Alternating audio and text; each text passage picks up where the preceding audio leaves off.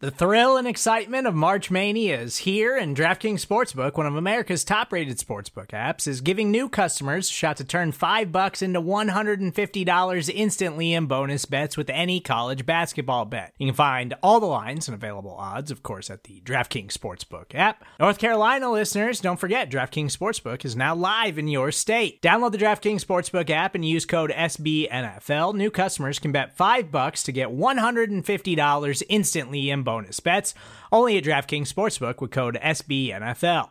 The crown is yours. Gambling problem? Call 1-800-GAMBLER, or in West Virginia, visit www.1800gambler.net. In New York, call 877-8-HOPE-NY or text HOPE-NY. In Connecticut, help is available for problem gambling. Call 888-789-7777 or visit ccpg.org. Please play responsibly on behalf of Boot Hill Casino and Resort. 21 plus, age varies by jurisdiction. Void in Ontario. Bonus bets expire 168 hours after issuance. See dkng.com/bball for eligibility, deposit restrictions, terms, and responsible gaming resources.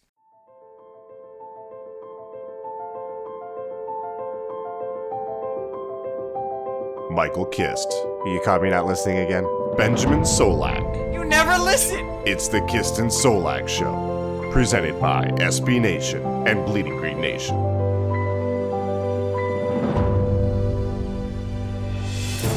Yeah, there's not going to be a You're Flying High on the Kist and Solak Show. I'm not going to say it. I refuse to say it. And Ben, best doggone co-host in the game, we have laughed off some of the failures of this team because we lowered our expectations, and rightfully so in some cases. This is not one of them. I didn't think the Eagles could upset me anymore. I didn't think they could get to me like this. But as I'm watching this game against the Cowboys, I'm just getting mad as hell. That was too pathetic for far too long. And every other week, we're on here saying, oh, they're so good when their backs are against the wall. Like, so what? They're leaning against the doggone walls several times a year, and sometimes several times a game. What is it about this team where they can't just kick the ass of an inferior opponent and make it look easy? What is wrong with this team and this organization to the point where they have to make blowing out Ben DiNucci and a historically bad defense that belongs to a team that quit on their coach? Yeah. Such a difficult process. Are you kidding me? You're down at half to that mess. Everyone, you, me, BLG, Seamus, that moment where everybody said, and everybody outside of BGN too in the fan base, the moment that we wanted Wentz benched. Oh, now he wants to play right after that, right? Like he wants to play like he has a brain in his doggone head. Finally, after over half of nonsense, they came out with this gimmicky game plan. Wentz was on a bad acid trip. Jim Schwartz showed Ben DiNucci respect like he was the ghost of Roger Staubach. It took him 3.5 quarters plus to finally unleash the dogs on him. And Doug Peterson has the gall to tell Michelle Tafoya at half, oh, we're only down 2 points. Right. Hey, Doug, buddy. You guess what? You are down 2 points right now. Read the room. You're down 2 points at home to the Cowboys. Yeah. Like, that's not making anybody feel better. Like, this team stinks. This quarterback stinks. He's 5 years in. He has all the excuses made in the world for him. He's accomplished absolutely nothing in the grand scheme of things, and he's coddled like a baby by this organization and this coaching staff. They had to get gifted a free touchdown to pull away in this one because Vinny Curry was 1,000% down with possession. Like, that's the deciding play. That's what you needed to pull away from this team. There are absolutely no winners in this one, especially the people that had to sit through it. I write the winners-losers column. I decide if there are no winners. And for the second consecutive week, I will decide that there are no winners. Final score, Eagles 23, Dallas Cowboys 9. Philadelphia Eagles moved to 2-4-1? Is it Cowboys? We were 3-4-1? Yes. NFC East leaders, though, Ben. Yeah. Hey, how you doing, brother? Right, a whole game and a half ahead, I think, in the NFC East. I don't really know how to do the math with the tie. Everything is delicious. Thank you for asking. Who cares? All right, so you opened with the question, why can't this team do anything to start games, right? They're currently, I think, right around middle of the pack in first quarter points per game. Their second half point differential has actually been worse than their first half point differential, I think, through the first 7 weeks, if memory serves. But regardless, right, why is offense so laborious to start these games? Because that's the word for it. It's tedious. It's exhausting. It's agonizing, offense is. I don't think the quarterback and the play caller have ever been further apart in Peterson and Wentz's tenure here in Philadelphia than they were in this Cowboys game and they have been this season. Peterson does not trust Wentz. Peterson does not want Wentz to make decisions make plays, make throws. To say kid gloves is a gross misrepresentation. This is like in the movies where like it's like the sleepover of the middle school kids, and they like decide to try to like, sled down the grand staircase. So they like wrap the kid in bubble wrap and they put oven mitts on his hands. He got a bike helmet on. Like stupid scene I'm talking about. That's how they're treating Carson Wentz. They say kid gloves times 10, right? Where it's, obviously have the early down runs. They're working, they were very heavy on the under center play action rollout game early. So both of Wentz's picks came from under center play action, if memory is serving me correctly. They were very much trying to get the deep vertical ball going again. 2-3-man route combinations going to the deep intermediates, trying to get Rager working deep. Nothing quick game, nothing RPO, nothing crosser, very little spacing stuff, right? Which like, even when Wentz has been bad this year, it's been like, all right, well, at least he can like laser a 5-yard curl to Greg Ward on spacing. They didn't even want to give him that. You know what I mean? So they didn't want him to make any decisions post snap at all. Just taking that away from him. You look at the touchdown drive that they successfully had in the first quarter. This was right to end the first quarter. You have a zone read run. You had the little orbit motion screen to Jalen Rager. Right, you had an off coverage, outbreaking right curl route adjust to Rager. You had the press coverage deep ball fade to Travis Fulgham, and then you had the Rager motion to the touchdown. Right, every single passing play had one read. Pre-snap, the ball is going to one player. There's nobody else that's going on the Fulgham play, on the one Rager play. It could have gone somewhere else, but if you're getting this coverage to the isolated receiver, ball goes to him. Right, so everything is completely babied. And then, when Wentz either is given the ability to make decisions, or because of broken plays has to make decisions, he is so bottled up. He is such a combustible substance that has yet to been given an opportunity to do anything, that he makes decisions like throwing it to Jalen Rager into double coverage when he's got 10 yards in front of him, Jalen Smith on Boston Scott, and it's 1st and 10, right? Yeah. Which, like, the throw was nuts, right? Like 45 yards on a rope on the move. Thing is a seed. Rager's calling for pass interference, so I don't know if Rager got held or something. Rager arguably could have gotten a hand on that ball. Like, it wasn't outside of his reach, in my opinion. But all of this to say, don't throw that. Don't make a different decision. 2nd and 19, Carson Wentz play action. This is the first interception or the fumble, on the first drive. 2nd and 19 after the sack. Play action, when scrambles, there's nobody in the concept on his half of the field. He's trying to direct traffic. No wonder Peterson doesn't want to give Wentz the ability to choose anything, Wentz the ability to make any reads. He's untrustworthy. He doesn't deserve it. When the ball is put in his hands, sometimes plays are amazing. That's what we've talked about. But sometimes they're absolutely dreadful. And against teams like the Cowboys, well, you get to get away with that. You get to turn over the ball 4 times and win by 14 points. Because they have absolutely it's a total shamble of an offense. Against teams like Baltimore and Pittsburgh, against teams even like Cincinnati and Washington, you didn't get to get away with that. Because those are, like, Cincinnati and Washington are barely functional teams. You did it against the Giants, you nearly didn't get away with it. You had a 2 game-winning drive Boston Scott touchdown to get away with that. Right? So the coaching staff does not want to give the quarterback any plays, anything that a actual veteran NFL quarterback should be able to do. And the quarterback does not know how to handle when he actually does get plays. And then he's also struggling with inaccuracy, and the pressure's bad, and the wide receivers are still struggling, whatever. So, quarterback and play caller have never been further apart. Bye week is a great opportunity to fix that. Is there any reason we should have faith in the coaching staff and Carson to do it? No. Why should we? 8 weeks have gone through, and they seem to have had a little bit of something against Pittsburgh and Baltimore, and now they've lost it again. It's a totally new offensive coaching staff. Scangarello's concepts have not successfully gelled with anything. We don't know what Press Taylor's bringing to the mix here. There's no reason to have faith in this offensive coaching staff. So, Eagles offense is probably going to look as herky-jerky, as discombobulated, as agonizing out of the bye week as it does coming into the bye week. Is there a chance? Yeah. Yes! Because the extra 2 weeks gives you, an opportunity to kind of like look at what you're doing and make some new decisions. But am I faithful? I'm not. Right. I totally would buy the fact that the Eagles come out of the bye and like, a week and a half into it, we're like, okay, they're going to come out of the bye. They're going to figure some things out. It's going to be clean and whatnot. I have no idea.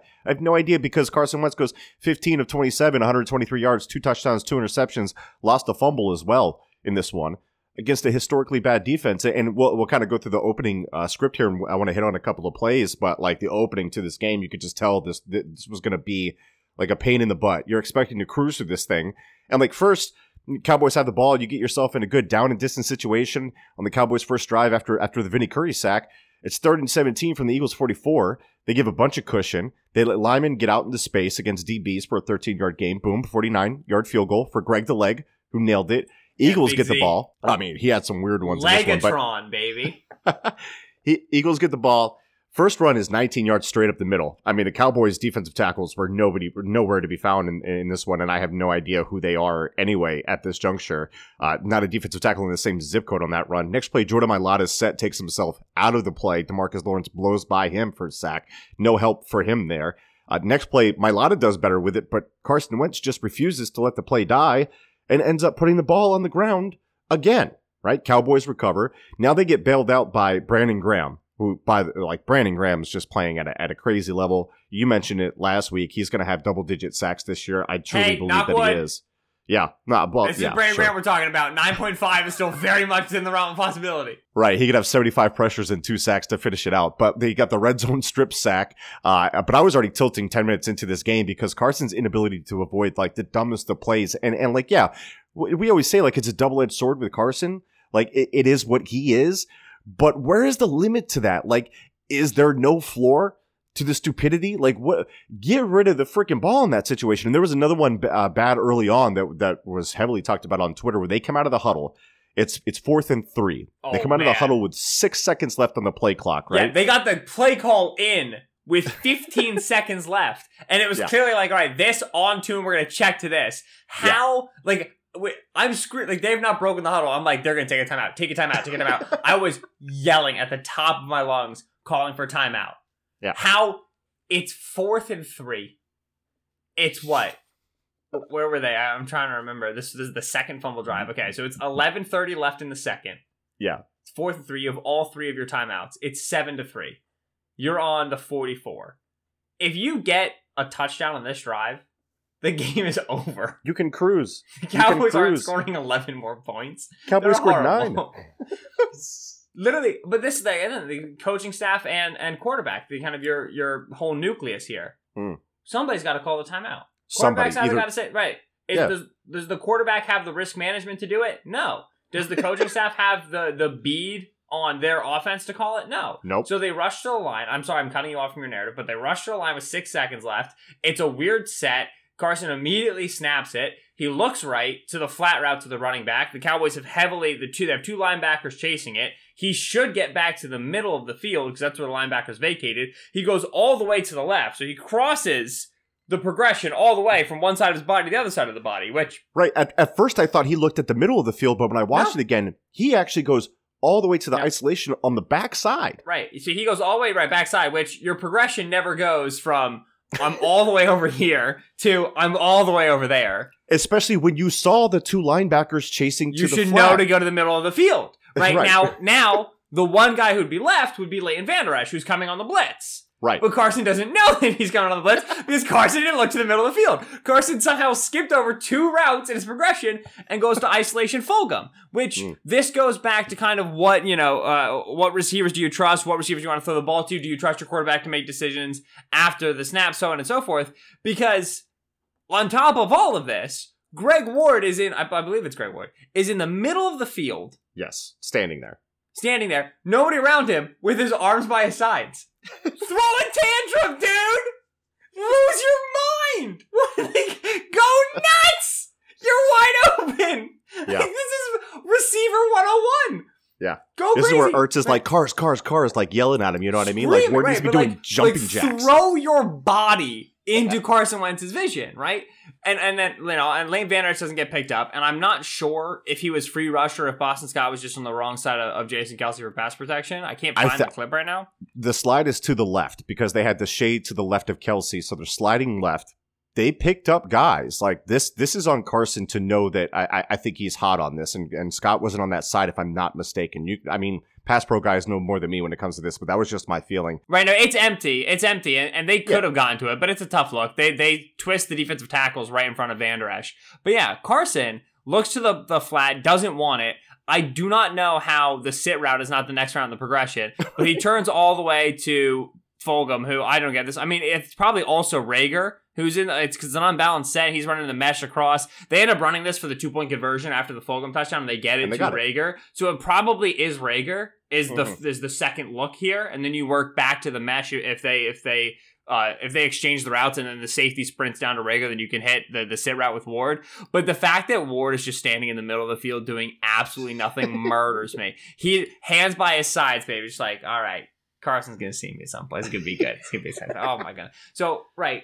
Coaching staff failure, quarterback failure, wide receiver failure, protection failure, and that's how you get your quarterback absolutely plastered on 4th and 3. Another great example, there's the Jalen Hurts 1st and goal before the touchdown to Rager. So this is the second drive where, all right, it's critical. This is your first goal to go play. So everybody on the sideline knows that this is the play. Because this is scripted. This is you're at the top of your script here. It's the second drive, first goal to go play. So I don't know how you don't know that this is coming. And I don't know how you don't get the guys lined up quick enough that you take a delayed game penalty. It ends up not impacting the Eagles. But then let's fast forward to 3rd and 6. This is the second to last drive of the first half. It's great. It's 3rd and 6. The Cowboys have just taken a timeout. And what do the Eagles love to do? The first play in a new quarter. First play after a TV timeout. They love to run a trick play because you have time to set it up on the sideline. So the Eagles are like, all right, it's 3rd and 6. We're up 7-6. We've got multiple first downs on this drive. You know what would be good? Having Greg Ward attempt to pass, which we begged, Mike, for all of 2019. Right. For Greg Ward to attempt to pass. Yep. They draft a quarterback at 53 overall who has the ability to potentially run and throw. And now they give Greg Ward the passing attempt? I was when out he's of my no mind longer here. the second best guy on the team to do it? Like, when now why? Teams know to watch out for all the tricky tomfoolery, especially after a timeout, because they've done it for 7 weeks? But this is what I was saying about... Just throw the ball. Every time they did a trick play with Hurts, it's like, oh, Hurts could throw it. Yeah, Ward could throw it, and they would have to respect it if you actually threw it with them for once. Yeah. And now you want to pull it out when it's not necessary, when it's overkill. Right. They did run a drop back passing play to Hurts, which it was on the touchdown drive in the second 9 half. yards, right? Yeah. Yeah. Just quick little, read to Travis Fulgham, a little stop route, 9 yards, whatever. Which I was at the time calling for Jalen Hurts to get a whole drive, so that was a little bit of a kick in the gonads because it was just right, screw you, here's one. Which, like, okay, great. All the other Jalen Hurts snaps for this game were useless and bad. They had the false start. They had him as a wide receiver for the subsequent play afterward, which I believe was like an incomplete pass or a sack or something. Then they had a run with him on the 2-point conversion, which once again got stuffed. They have no Jalen Hurts snaps are more likely to go poorly than not. Like, and not only was he a pick at 53 and that was dumb, but they also don't have successful plays with him out there. Yeah. So your offensive coaching staff, if we kind of do like a halfway through the season, biggest winners, biggest losers, to me, the number one biggest loser on this team is your offensive coaching staff. They brought in new minds, have woefully ruined their playbook, right? Their playbook is just innards right now. It's just half-baked ideas from multiple families with no cohesion whatsoever. Yeah. They completely lack an offensive identity. How do they get their vertical shots? When do they use their play action? The only thing we know about them is that they're like trick plays that don't work. Which I guess the Cowboys you didn't have to do. You just had to come out with a vanilla game plan and just execute the basic stuff. You had to throw Greg Ward on a slant on 3rd and 6. Right. Yep, that's it. It's so easy, right? And it's just like, come on. Yeah, I mean, right. They get Dallas Goedert back from injury. They throw him the ball twice. It's just they have no offensive identity. They have no cohesion in the minds that they've brought in, and they don't know how to respond to the unique in-game issues that they get from their offensive line, from the receiving core, and particularly from their quarterback. So 15 offensive points against the Dallas Cowboys defense is a consummate and harrowing failure. Starts with Doug Peterson and trickles down to the rest of the staff. And I mean, we understand that the coaching changes made, Doug didn't necessarily want Groh gone, and the people brought in, whose decision was that? Again, we talk about the power structure with the Eagles. I have no idea who is making what calls exactly. What I know is this nucleus of coaches, this brain trust of coaches, it's just not working out. Press Taylor, Scangarello, whatever it is, it's not gelling right now. And they came out with a poor game plan in this one, and they failed to adjust throughout. Let's hit on some maybe some different players around the offense here before we switch sides. We'll do a little plus minus with Jalen Reagor here, because plus, I did like the red zone design that they had for him on their first score. Nice use of his juice to bring him across the formation with a little pick, give him a confidence builder early. Like, I'm all for that, man. Like, first career touchdown. He had a couple in this one. I hope there's more where that came from. Minus, it bugs me and it's weird, but Jalen, and I mentioned this in the pre-draft process, Jalen Reagor early in the game, going out of bounds after the catch too easily was something that was all over his film for me when I watched his college film. I mean, like, I agree, but I don't like what he's not gonna pick up any extra yardage. He is, though. You're coming downhill on a defensive back who's trying to take an angle to you. The Cowboys have terrible angles to begin with. You can get 3 or 4 extra yards out of that. 3 or 4, maybe 1. Okay, please. Outside of just giving yourself up out of bounds 2 yards in front of the defender, I didn't like it. What if he's still really good when he's 32? This is why. Minimizing hits, baby. Longevity. Mike's making the worst face at me right now.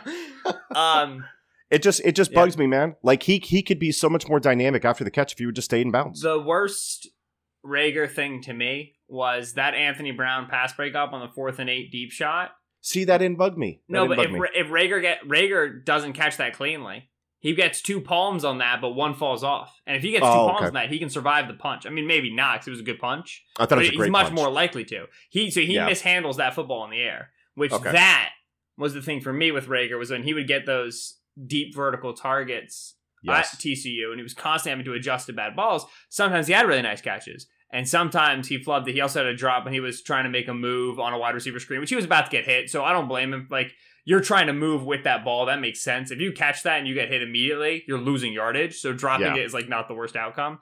But that, like, on that Anthony Brown play, Wentz can put that thing over the shoulder. It's a tough catch because you got to drag your feet and basket catch it. It's difficult to do. So puts that thing back shoulder. Reagor has great elevation. That's, I think, the correct placement for that ball. If Reagor secures that cleanly, he can survive the punch and potentially survive the ground with it. Okay. So that's that concern. But, I mean, they found him with the schemed touches, which is nice. They have to continue finding him with the deep ball touches, i.e., you gotta stop throwing the ball to John Hightower at this point. I mean, what? You got rid of Nelson Aguilar to throw it more to Nelson Aguilar? He can't find the football. The one that bugged me, and the other one didn't. We'll talk about those quickly on Reagor. The tracking and the addressing the ball in the air, that was something that bugged me about his 2018 film. You mentioned him in that process. Told me to go watch him. I watched him, and that was one of the issues from his 18 film that I came away with question marks from. The way he addressed the ball down the field. Right. I thought he cleaned those up a little bit better in 2019, Agreed. So it hadn't really been a concern for me, but I see your point on that. As far as Hightower goes, the one along the left sideline, like Trayvon Diggs would have given up 4 touchdowns this game if the Eagles receivers had done their freaking job. Travis Fulgham murdering Trayvon Diggs was the funniest thing, because I'm sorry, I'm going to let you talk. It just serves as a reminder of how bad the other Eagles receivers are. That Fulgham's just like, single leg release, I'm open, and nobody else could do it to Diggs. It's just so funny. The most basic stuff, and it's just patient releases from Fulgham, just to beat him and eat up his space and make him uncomfortable, and he did a really good job of that all night. But sticking with Hightower along the left sideline, he gets that deep ball. I'm like, brother, the ball's going to land in front of you. You got to move forward. Like, he's like pressing back as if like he's trying to create like maintain a catch window, but the catch window is in the wrong spot. Yeah, he didn't know where the ball was. We've seen that multiple times with him. But the other one that it didn't really bug me was the shot to Hightower where he had the post and he was wide open against Diggs. Throw the ball to the middle of the field and that's 6, right? And people had said like, oh, Hightower didn't track it well. It's the hardest catch for a receiver to have, to track it over your head. He adjusted to it right away. Right away he was like, this ball is not where it should be. And he tried to go get to it, but there's nothing you can do about that. Yeah, people told me it was the wind, which maybe, but like way off target, bro. Right. Which, firstly, there's open space just overthrow it to open space. You know what I mean? Like the first thing you do is avoid the interception. Yes. Put it in a place where only your receiver has a chance at it. Number two, if it's the wind, guess who's been throwing the ball in the wind for the past, whatever 2 quarters it was at the time of the interception? Carson Wentz is. We're talking about, hypothesizing here from the comfort of our couches whether or not it was the wind that led to this ball being inaccurate. Wentz should be the one who knows what the wind is, and Wentz should be the one to understand if the wind is really bad, if the stadium that's affecting it, he should know in warm-ups, then he shouldn't be putting that thing on a rainbow. He should be trying to drive that thing as best he can, which he then does with the Rager interception, and that's also picked off, and that was, like we said, that could have been DPI, that could have been something else. So, I just don't, I think that those deep targets that Hightower is getting are going to have to start going to Rager. I think if you really don't want to put Rager on those deep balls for whatever reason, because you really like him underneath, start giving him more Travis shots. You know what I mean? Like, the Dallas Goedert little stab concept, slot fade is nice, but Fulgham right now is the absolute best thing you've got. Intermediate, outside the numbers, outside the hashes. Continue to use it, and the Eagles used it with success this week. So I wrote about target distribution, Rager and Travis Fulgham earlier this week. I thought they were going to use Rager deep more, and then they did. I still think that's something we could see them do. But Fulgham's clearly the best thing you've got at wide receiver right now. So you should build the passing game around his strengths and have other people fill in the gaps, in my opinion.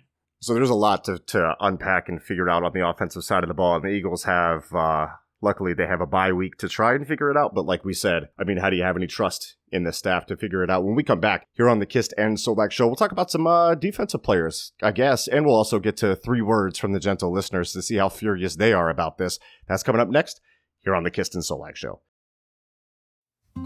Support for this show comes from Sylvan Learning. As a parent, you want your child to have every opportunity. But giving them the tools they need to tackle every challenge, that takes a team. Now more than ever, educational support tailored exactly to what your child needs can make all the difference. That's why parents have trusted Sylvan Learning for 45 years as the ultimate teammate in their child's educational journey, instilling in them a love for learning and a passion for reaching the next level. And Sylvan's Insight Assessment can identify gaps in learning and areas that could be of concern for your child.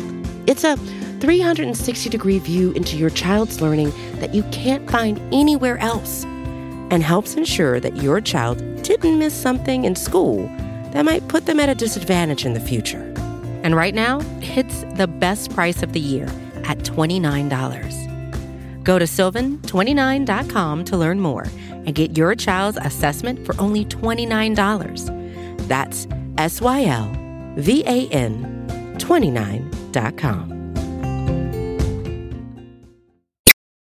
And we are back here on the Kist and Solak show, episode, I think, 205. I didn't say it up top, but I think that's what it is. SB Nation, Bleeding Green Nation, bringing it to you. Michael Kist here with Benjamin Solak, talking about this Eagles 23-9 quote-unquote win against the Dallas Cowboys. Ben, the Ben DiNucci sidearm throw is a thing of legend, and he showed it off tonight along the sideline. Only 2 people in the universe could make that throw.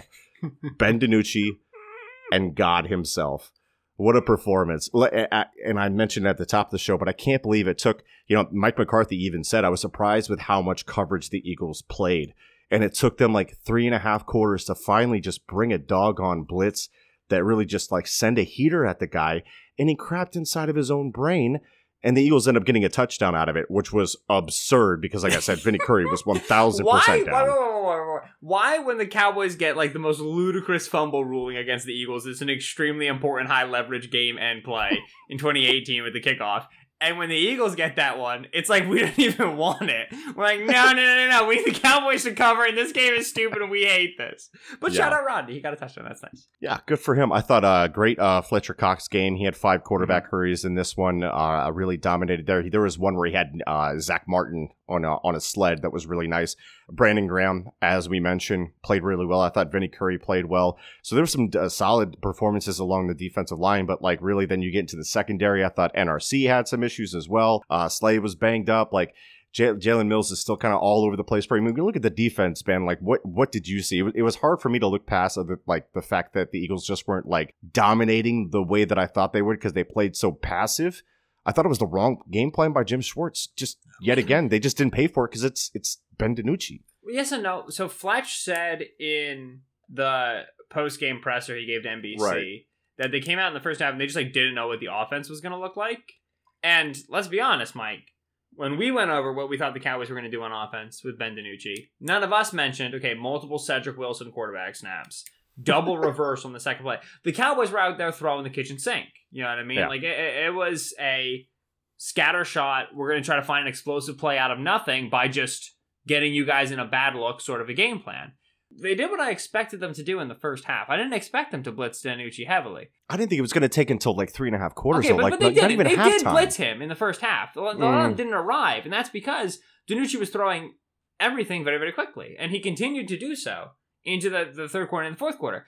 They gave that cover zero look on which they got the eventual scoop and score multiple times. A couple times they bailed out of it, and a couple times in the first and second they blitzed out of it, and DiNucci was able to get rid of the ball. On that instance of this one, firstly, they were able to bring one more than protection had, and secondly, they had the tight end on a pivot route.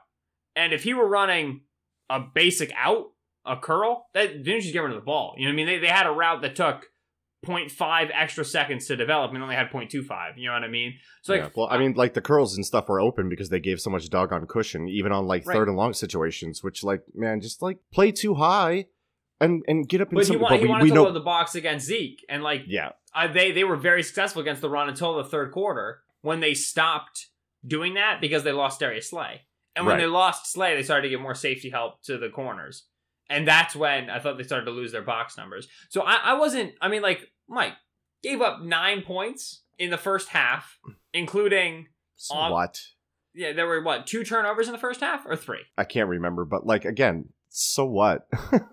Like, it didn't have to be all this. Like, he didn't have to he didn't have to pass for 180 yards on 40 attempts. Like, I know that's not much. How many of those came on the last drive? I don't know, man, 63. but like... Cowboys had the lead at half. They didn't have to do much. The Eagles just gave everything to them. They had the lead at half. The Eagles gave them a 35 or 25 yard field off of the fumble, which then Brandon Graham caused a strip sack off of that.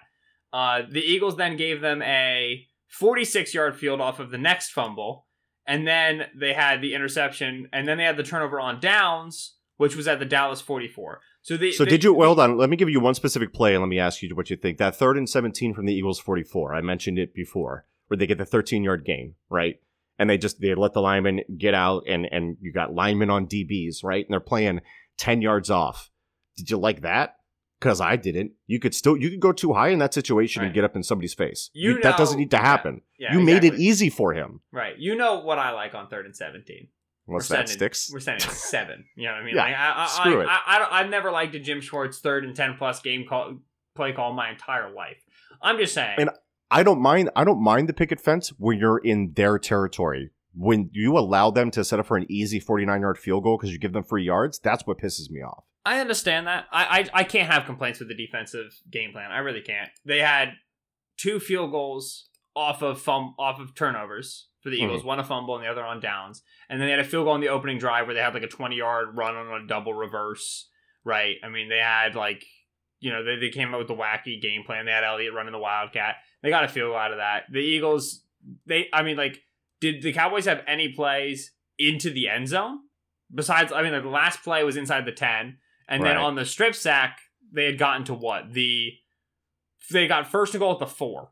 And the Eagles had a tackle for loss, and it was second goal from the 7, then Brandon Graham was a strip sack. They didn't attempt to pass into the end zone. Like, to me, that's a good defensive outing. You're bringing up all this evidence and context, and I think it's stupid because it's Ben DiNucci. Like, what do you want me to say? Like, yay, here's a cookie. Like, it didn't have to be... They could have been a more shutdown than this. It could have been more dominant, in my opinion. I mean, to me, like, this defense bailed the offense out 3 bajillion times. And that to me was the main takeaway. They True. did not let Elliott beat them, which was my number 1 box to check. Mm-hmm. Yes, were they running 10 yards off coverage and letting Ben DiNucci throw looky screens to Michael Gallup for 9-yard pickups? Yes. Right. Does that drive me up the freaking wall? Yes. Do I understand why they were doing that? Yeah. Yeah, I mean, does it surprise you? No, not at all. No. Right? This doesn't make sense. Agree with you, big Fletch game. Nice to see. Like I said in the pregame show, man, he always just seems to have Zach Martin's number. Could not tell you why. Yeah. But he beats Zach Martin better than I think a lot of people beat Zach Martin. Cowboys were 4 for 16 on third down, so they were effective on third downs overall. When Duke Riley went down, when Darius Slay went down, you really saw just how bad this corner room is. It's worth noting that the Eagles added Darius Slay and then did absolutely jack all at their other corner positions. Ronald Darby leaves. Jalen Mills changes to safety, but he's basically still just playing corner. Avonte Maddox is still here. They add Nickel Roby Coleman, who's not good. And then Rasul Douglas, Ronald Darby, and Sidney Jones all leave.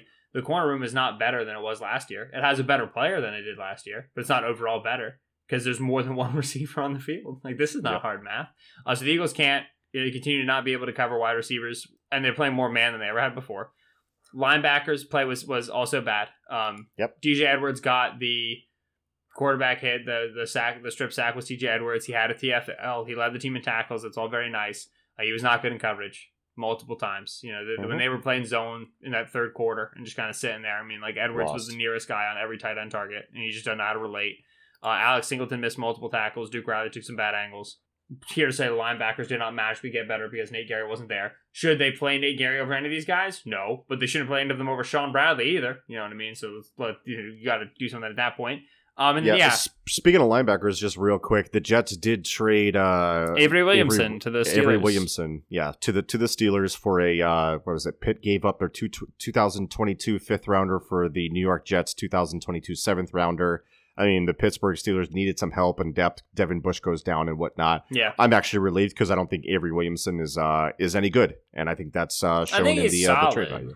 Would he have solved the Eagles' defense? No, but not at all. No linebacker in the league is doing that. I wouldn't have hated it, but also they would have needed to extend him, right? He's on a contract here, right? If I'm not mistaken, I think you're correct. Yeah. So anyway, they end up with 4 sacks on the day, 1 for Vinny, 1 for BG, 1 for Cox, and then obviously the one for Edwards, the strip sack. I thought Brandon Graham was going to have a more productive night. Josh Sweat. Josh Sweat was also getting a lot of rushes, and Danucci was doing a good job getting rid of the ball. He was able to break the pocket a couple times. 4 sacks. It feels weird to say that's a disappointment, but it kind of was a disappointment. Defensive line did a good job condensing the pocket, getting pressure before controlling the point of attack. Trenches were pretty solid for the Eagles on both sides. I will say the Eagles, they need to get Isaac Seumalo back. Herbig and Pryor can move people in the running game for sure. Like when they're zone flow or as Chris Collinsworth called them, duo blocks on what's inside zone. I have no idea what you're talking about. They can move people. They can really uproot guys, but Herbig was bad in pass protection again, and Pryor's no better. They need to get Seumalo back, and they need to get Jason Peters at frickin' guard. Darius Slay's injury is now, Darius Slay and Malik Jackson, 2 of probably the 3 best, if not maybe top 4 defenders for the Eagles. Both go down with injury. If either misses multiple time, it would be exactly as is expected. Why not, right? Just, go for it. Sounds great. So let's go to 3 words from the gentle listeners. And if you're new to the show, every week from @BGN_radio on Twitter, we ask for your 3 words after the game to describe how you feel about this game. First one, I'm going to need a ruling on this one, Ben, as we often do. @TakeItSleazy with underscores in the middle there. His username is My Whole Life is Thunder, which that sounds pretty dope. He says, and I need to know if this is 3 words. He says, both franchises need to write letters of apology to the NBC, the NFL, their respective fans, and the global football community for that monstrosity. Both teams should also be arrested for crimes against football, except for Fulgham, who can do no wrong. I agree with him. I'm not sure that's 3 words. Probably not going to read it on here again unless you give him. Okay, yeah. So that's a no. Crane @CraneJ311 says, Ken Hurts throw. Here's the thing. I would love to find out. I don't think he can. We're going to figure it out if Wentz continues to have these. Okay, so Peterson said there was no conversation about benching Wentz. Which was dumb. You drafted Hurts at 53. How do you not have that conversation? And I know you're tied to Wentz, right? We talk about it all the time. You can't move on from Wentz in the next couple of years. Yeah, it's just not feasible. Obviously, I think long term, it's all about making Wentz good, which is why the Hurts pick didn't make any sense. But anyway, you have Hurts. But if it's bad enough, maybe you have to hit the reset button. If it's bad enough. You still have to win games. So the Eagles had drive ending with a fumble, then they had the touchdown. Now they're drive ending with a fumble. By the way, both of those fumbles were Carson. Obviously, the second one was on 4th down, but whatever. Punt, interception, turnover on downs, interception. So that's Right. 1, 2, 3, 4, 5, 6, 7, 8 drives, 6 of which end in some sort of turnover. And can we call it the Trayvon Diggs litmus test? Because if you're throwing 2 picks to Trayvon Diggs, Right, who is yeah. objectively horrible, Right. The Cowboys had 3 total takeaways on the year, and Carson Wentz gave them the ball 4 times. And we're not Right. counting the turnover on downs, which was the incomplete pass to Travis Fulgham, who was probably held, whatever. If that's not bad enough to get Hurts on the field, what is? honestly. What is he going to have to do? If Wentz, I really feel like they should have had that conversation, but when Wentz comes out in the second half and they have a scoring driver or it just like plays better, okay, cool, give him a little bit more slack. But there was a point where all of us were ready to put Jalen Hurts in, and the fact that conversation doesn't happen, and maybe he's lying, right? Maybe he's protecting Wentz. I get that. I'm totally fine with that, as opposed to like the Adam Gase approach of throwing literally every player under the bus for your own incompetence and trying to make yourself look good. Okay, fine. But if you don't take this bye week and build the mini offense for Jalen Hurts that you think that you can execute and possibly move the offense They could have, with, against this defense, they could have walked out with Hurts and ran. right. They would not throw the ball 0 times, and they could have had a touchdown drive. It's what I said, like, before the half, I'm like, this is a perfect time for 7 runs. You call 3 timeouts. You're going to take easy field goal chip range. Jake Elliott can miss the field goal. I can tweet out the dead cap if you have to cut him. I can get some dopamine, and I can actually get something out of this stupid mess for me personally, because, you know, at the end of the day, it's all about me. But, like you said, we talked about just a vanilla offense will do a lot against this defense, and they could have done that with Hurts. And I think they need to build something, like I said, a mini offense for Hurts in the event that Carson Wentz, and it's not that unlikely or unheard of. 5 turnovers in 8 drives. Right. If he turns the ball over 3 times and a half, how can you continue to justify to trot that out there? I mean, I get you. Are you coaching for your job? Is Howie Roseman, GMing for his job? Are they on the hot seat? Because to me, they kind of should be at this point. If they can't really take care of this division, when you look around the division, you still have your quarterback, right? And you have a guy that you invested a 2nd-round pick in who should be able to step in and play if your quarterback is not performing. They need to have something for Jalen Hurts coming out of the bye. That's all I'm saying. And if it's only a drive, and you say we're going to give him a drive, and if he goes down and scores, then put him in for another one. But if he doesn't, we'll put Wentz back in, whatever. They just need to have a backup plan, because they cannot continue to do this with this up and down Wentz crap, man. Like I said, they coddle him so much, and the fact that conversation, if it really didn't happen, that's abysmal. What are you doing? What exactly? What more do you need? You're losing to Dallas at half, and you didn't have that conversation. Right. Are you out of your minds? Kurt_BSH, he's one of the writers for Broad Street Hockey, which is the espionage site for the Flyers. I mean, what? Yeah, with you. Yep. Awful game, but I'll be positive. This is from B123.com at B1231. I wonder where that website goes. Also, don't preamble with 5 words, 6 words, and then put your 3 words. That's 9 words. We'll never read it. Fulgham, Rager, Ward are his 3 words. Greg Ward had 3 catches for 10 yards. I know I get yelled at when I say this, but he's not very good. Right. He's nothing special. And great for him. Right? Converted, quarterback, in college, and then comes a wide receiver, has to learn a whole new position and whatnot. But I think we're at the ceiling, folks. Is he a great guy to have on your practice squad to be a slot separator for you in the event of injury? Yes. Was he that in 2019? Yes. Is he currently on his 6th game starting in 2020? Yeah. And Hightower's not taking out his spot, and Quez Watkins is not taking out his spot, and Deidre Whiteside's not taking out his spot. And he's not very good. So Rager and Fulgham, I'm with you. I think those 2 are good setup. Fulgham, man, thank God for Travis Fulgham. But I don't get it with Greg Ward. So I mean, I know I get yelled at whenever I say that. Look, I'm sure he makes killer margaritas at parties, but Chris, I need to taste them for myself. Jerzy McCrossan at C Turbo Addict. F3 words. Can we not talk about the problems there are with Wentz? I appreciate the honesty of the BGN crew at Kist NFL, at Benjamin Solak, but there are issues here. Wentz and these interceptions are ridiculous. That's not play calling. That's not Jim Schwartz. Chris, to answer your question, can we not talk about the problems there are with Wentz? No, we cannot, because that was too many words. Let's go to, Byron. I always mess up his name. Byronic Gyro. Yeah, now Byronic I remember Gyro. it. Yeah, at Byronic Gyro number 1. Long-time listener. Love him. Toilet Bowl champs were his 3 words. And this does not feel like a win. I do not feel good about this team. I mean, the play that, for me, summed up this entire game And Ben, you may have a separate one of your own. But when the Cowboys said, screw it, we'll gift you 2 points. We'll throw it over the head of our punter. And then they come out and do like the quote unquote onside kick where they literally just kick it straight up into the air. And the plan was clearly Greg Ward, wherever it is, you got to go get it. And he doesn't because he gets caught in traffic. And this is 40 yards away. Right. Yeah, way too far away. Nobody feels this thing. I think the Cowboys had 4 people that touched it before an Eagles player touched it. Right. They're in the dog pile for 2 minutes. And I'm just like, this, if you just run this dog pile on loop for 4 hours, this is basically what we just watched. My favorite play was so they get the 3rd down run from Ezekiel Elliott. They spot the ball. He's 2 chain links short, right? Right. He's so short. He's so close, but he's short. And then they go for it on 4th and 1. And obviously, what happens is the center picks up the ball, and then he goes to put it where he's going to snap it from. So the ball moves forward, at the snap, before the snap, right? Where the center's holding it is not where the refs put it. But the ball, they run the sneak, and DiNucci clearly does not get past the initial line of scrimmage. And they just put the ball back where they put it last time, and then they measure it again. And this time it's happens to be an inch forward. And on that 4th down, the lines, surge into one another. DiNucci goes to sneak. He gets stuffed. And Jalen Mills starts wildly gesticulating, Eagles ball, turnover on downs, while DiNucci is still trying to push the pile forward. The play has not been whistled dead.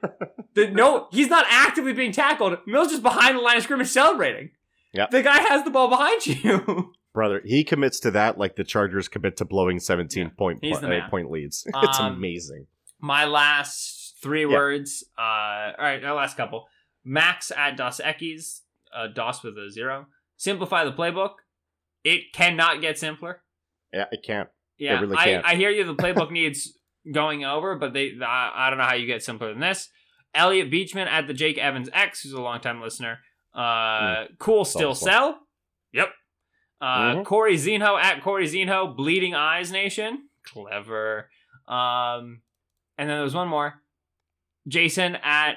Oh, wait, that's not 3 words. I'm not reading that one. Never mind. Jason, figure it out, buddy. Follow the rules, man. I think I know which one you're talking about, too. And yeah, this is actually one that we aren't reading out. So suck it. We're unpredictable. Ben, that's going to do it for this recap of the Eagles' quote-unquote win over the Dallas Cowboys. It keeps them first in the NFC East. We got a bye week, and man, I'm so thankful to be able to put this one behind us, to be done with it, and not think about the Eagles. Of course, we're going to have you covered here at BGN, but really just to not critically think about the next opponent coming up for the Eagles and just enjoy some doggone NFL football the next weekend coming up. I was really thankful that this was actually the night game for a while because I got to enjoy the 1 o'clock games, the 4 o'clock games, which were actually fun. This was abysmal, but we thank you for joining us here on the Kist and Solak show to wallow in the pit of despair. Ben, go ahead and say goodbye to the gentle listeners. Yeah, thank you as always for listening to the Kist and Solak show here on BGN Radio. We do appreciate you spending the late night or perhaps the early Monday morning with us.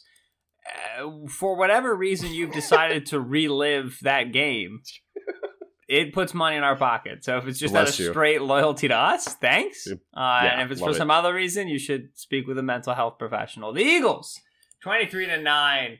Double-digit victory, statement win, season-defining game over the Dallas Cowboys. They now look into their bye week before facing the Giants in New York in week 9, week 10. Week 10. So for now, bye week, we will have coverage of everything Eagles related, especially trade deadline news, over the next 2 days here on BGN Radio and on BleedingGreenNation.com. And we will still have programming for you through the bye week and into the Giants week of preparation. So if you like the show, please rate, review, and subscribe. Listen to all of our post-game and trade deadline podcasts from all of the various talented co-hosts on the feed. And catch all of our written work as well at BleedingGreenNation.com. He's Michael Kist on Twitter, at Michael Kist NFL, it's Kist. I don't know why I didn't breathe. I should have breathed. I'm Benjamin Solak on Twitter, at Benjamin Solak. That's Solak. 3-4-1 never felt so freaking disgusting. Thank you for listening. We all we got. We all we need. Fly, Eagles, fly.